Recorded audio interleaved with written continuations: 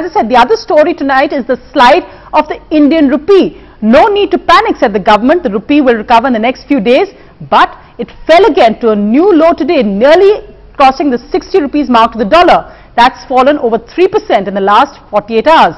That's when the RBI was forced to intervene by selling off some dollars. They're not calling it a formal intervention, but they sold off dollars today, and the rupee recovered slightly, but still closed at its lowest ever today. And I spoke earlier this evening to the Deputy Chairman of the Planning Commission, Montek Singh Ahluwalia. Of course, the big question is whether it will cross that psychological 60 rupee mark. Dr. Ahluwalia, thanks very much for joining us. We heard the Chief Economic Advisor today saying that this is not about India and a local issue, this is more global. The dollar's got stronger, so other currencies have been falling against it. He gave the South Africa example. But many others ask, isn't this more about the fact of a weak Indian economy, that our fundamentals are bad, that's why the rupee is sliding so badly? Well, I think you certainly have to look at what's happening globally. I mean, this is not just something happening in India. I mean, I've seen the numbers, and probably if you look at it from the 1st of January, South Africa, Brazil, Turkey, they've all depreciated. Actually, South Africa has depreciated a lot. Brazil and Turkey a little bit less so, but roughly comparable to us. So actually what is happening is it's a period of global volatility in currencies. I mean, basically the dollar has been going up. Right now there's some uncertainty about that also, because the Federal Reserve has sort of signaled that they may be changing their monetary stance regarding QE, and that will create some uncertainty about what happens to the dollar. So it's a very uncertain time globally. And I don't think that our movement is that different from that of other emerging market countries. Now, of course, you know, it's right to look at the fundamentals, but I think if you look at the fundamentals in India, yes, there are problems, but there are fewer problems than there were 5 months ago. But the fact, again, Dr. Ahluwalia, that as the government says, don't panic, the Indian rupee nearly hitting 60 rupees unless to the dollar, the RBI then intervened in a sense, and the Indian rupee has gone down about 8% since the 1st of May. That's a record low. We're actually the lowest performing in Asia, forget South Africa. What's the response to that?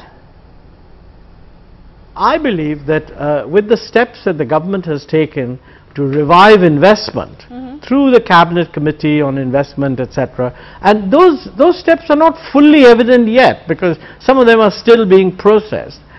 I think we can look forward in the rest of the year to a gradual revival of investor sentiment, a better growth performance, and a fiscal situation that's much more under control.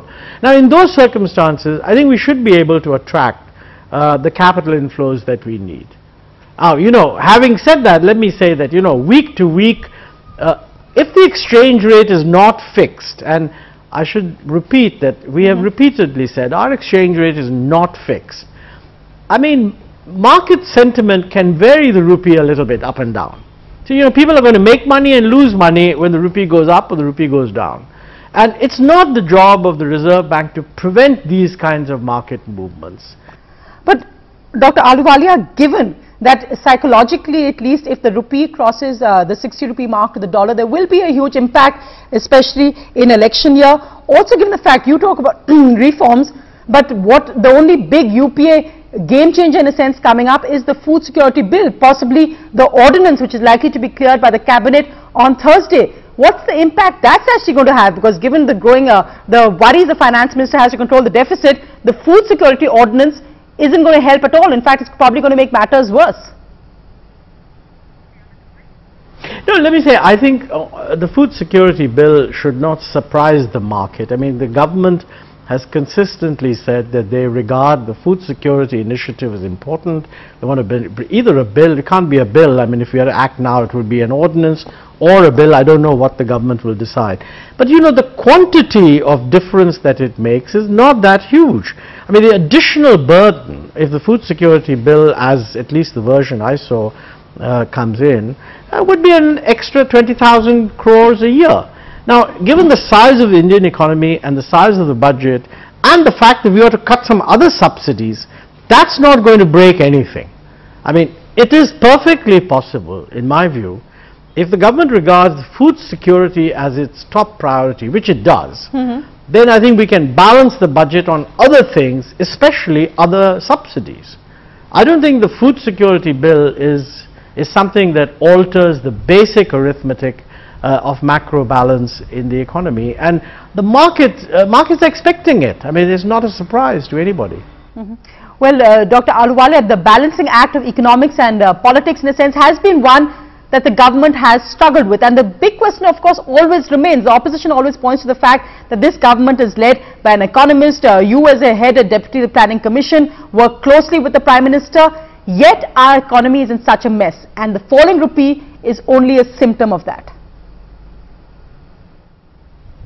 Well, look, I mean, the government has been in power for approximately 9 years. In 8 of those 9 years, the growth rate has been extraordinarily good. In the 9th year, the growth rate does not look to be very good. But this is a year in which the Eurozone has contracted. So quite honestly, it is completely unfair to relate the competence of the government to the performance in this last year. Or, I mean, we don't know what the performance will be this year. I believe it's going to improve. I think you have to keep in mind that if you want to judge how the economy is being managed, I mean, the right thing to do is take a look over the 8 years or so, 9 years or so as a whole. Now, if you do that, the average growth rate in the 9 years as a whole, including the 5% growth of the previous year, is about 8.2%. The previous government's record for a 6-year period or a 7-year period was approximately 5.7. But Dr. Ahluwalia, comparisons are not what people are looking for. People are looking for what the situation is now, not the better or worse of these two options. No, let me put it this way. The situation, in every government, there have been odd years when the growth rate has been low. I think the lowest growth rate in the NDA government was about 4.2%. The lowest growth rate in the UPA government has been 5% last year. I don't believe it's going to be 5% this year. So quite frankly, I mean, while I can understand that in a world of instant television, you're evaluating the economy every 5 minutes. And right now you're looking at an economy which is hopefully bottoming out. Any longer term assessment of how the economy has gone, I mean, the Indian economy is much better off than it was 7 or 8 years ago. And I believe that in the current year, it will be better than it was last year. And frankly, that's the performance that people should look at least if they're talking about the general election. Dr. Ahluwalia, thank you very much for joining me this evening. Joining me live now, my two guests, Sajid Chinoy of JP Morgan, also Tavleen Singh still with us. Sajid Chinoy, Dr. Ahluwalia presenting a confident voice, a confident argument there. Would you agree with him? Raghuram Rajan as well making the point that FIIs will come in, he says. Misplaced confidence, or do you think in this case they may have a point? You know, both things can be true, Sonia. One is that, to be fair, the current sell-off in the rupee is very similar to what's happening around the world. There's been a global sell-off in emerging markets. The current account deficit countries like India, like Brazil, South Africa, Mexico, Turkey have all suffered in a similar vein. And so we can't really attribute what's happened to the rupee over the last month to India-specific factors. But what it's revealed is there are vulnerabilities, and the biggest one really is we have a very large and unsustainable current account deficit, and that's the reason why the rupee has performed so badly in Asia. Everybody else is current account surplus, we're current account deficit, and so we've suffered like other countries. So that's a key vulnerability. The second is that a lot of that financing is not happening through FDI flows. It's happening through hot money, through portfolio flows, and the lack of FDI flows or the smaller quantum, that reflects, I think, weaknesses in the domestic economy, that growth has slowed, the investment climate has been extremely weak over the last 3-4 years. So at some level, today's sell-off is not an India-specific phenomenon, but it reveals just how vulnerable we are on the external sector, both in the quantum of the current account deficit and the manner in which it's being financed. Tavleen, is that concern something the government wakes up to? Because the economists may say all the right things, but we know politically it's a very different direction. The food security bill, Montek Singh Ahluwalia says that won't put extra stress in a sense on the deficit, or the markets are expecting it. But you're a known opponent of that bill, and you've expressed concern about, in a sense, the government's no reaction to the rupee. Okay, look, I'm not an economist, I'm a political analyst. And I blame the collapse of the Indian economy, the falling of the rupee, everything on government policy in the past 4 years, right? The first UPA 1 term was not as bad as this one. This one, I'm going to speak in layman's terms. You've got 10 lakh crore rupees worth of projects that remain stuck because the Environment Ministry or some other ministry of the government of India refuses to clear them. That's a lot of money that's stuck. You've got a retrospective tax, which could change the rules of tax paying for foreign companies. We've seen the harassment of many foreign companies in this. We've seen the harassment of Indian companies because the government keeps changing its rules of investment.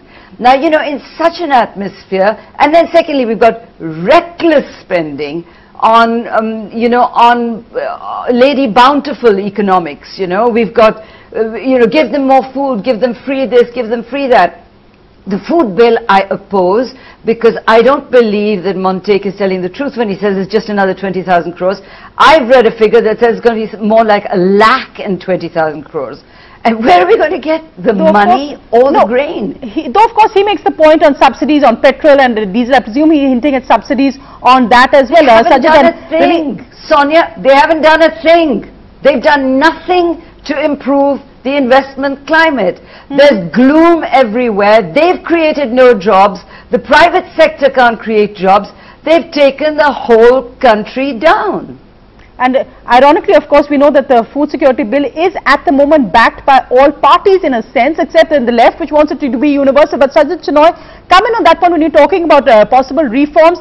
In a sense, is there hesitation, given that this is now election year, that's what's going to happen the next 1 year? Will any foreign investor or look at actually putting their money into India at a time when the country is going into elections? Yeah, well, that's a very legitimate concern. I think the biggest problem we face today is the investment climate is very weak, and it goes back to the point Tavleen was making. Frankly, for me, the biggest constraint on growth and investment is stalled projects. You see that projects on the ground that have started but either had to be installed or abandoned is at record highs. And the concerns are largely policy and regulatory. It's land acquisition, it's coal linkages, it's environmental clearances, it's raw material availability.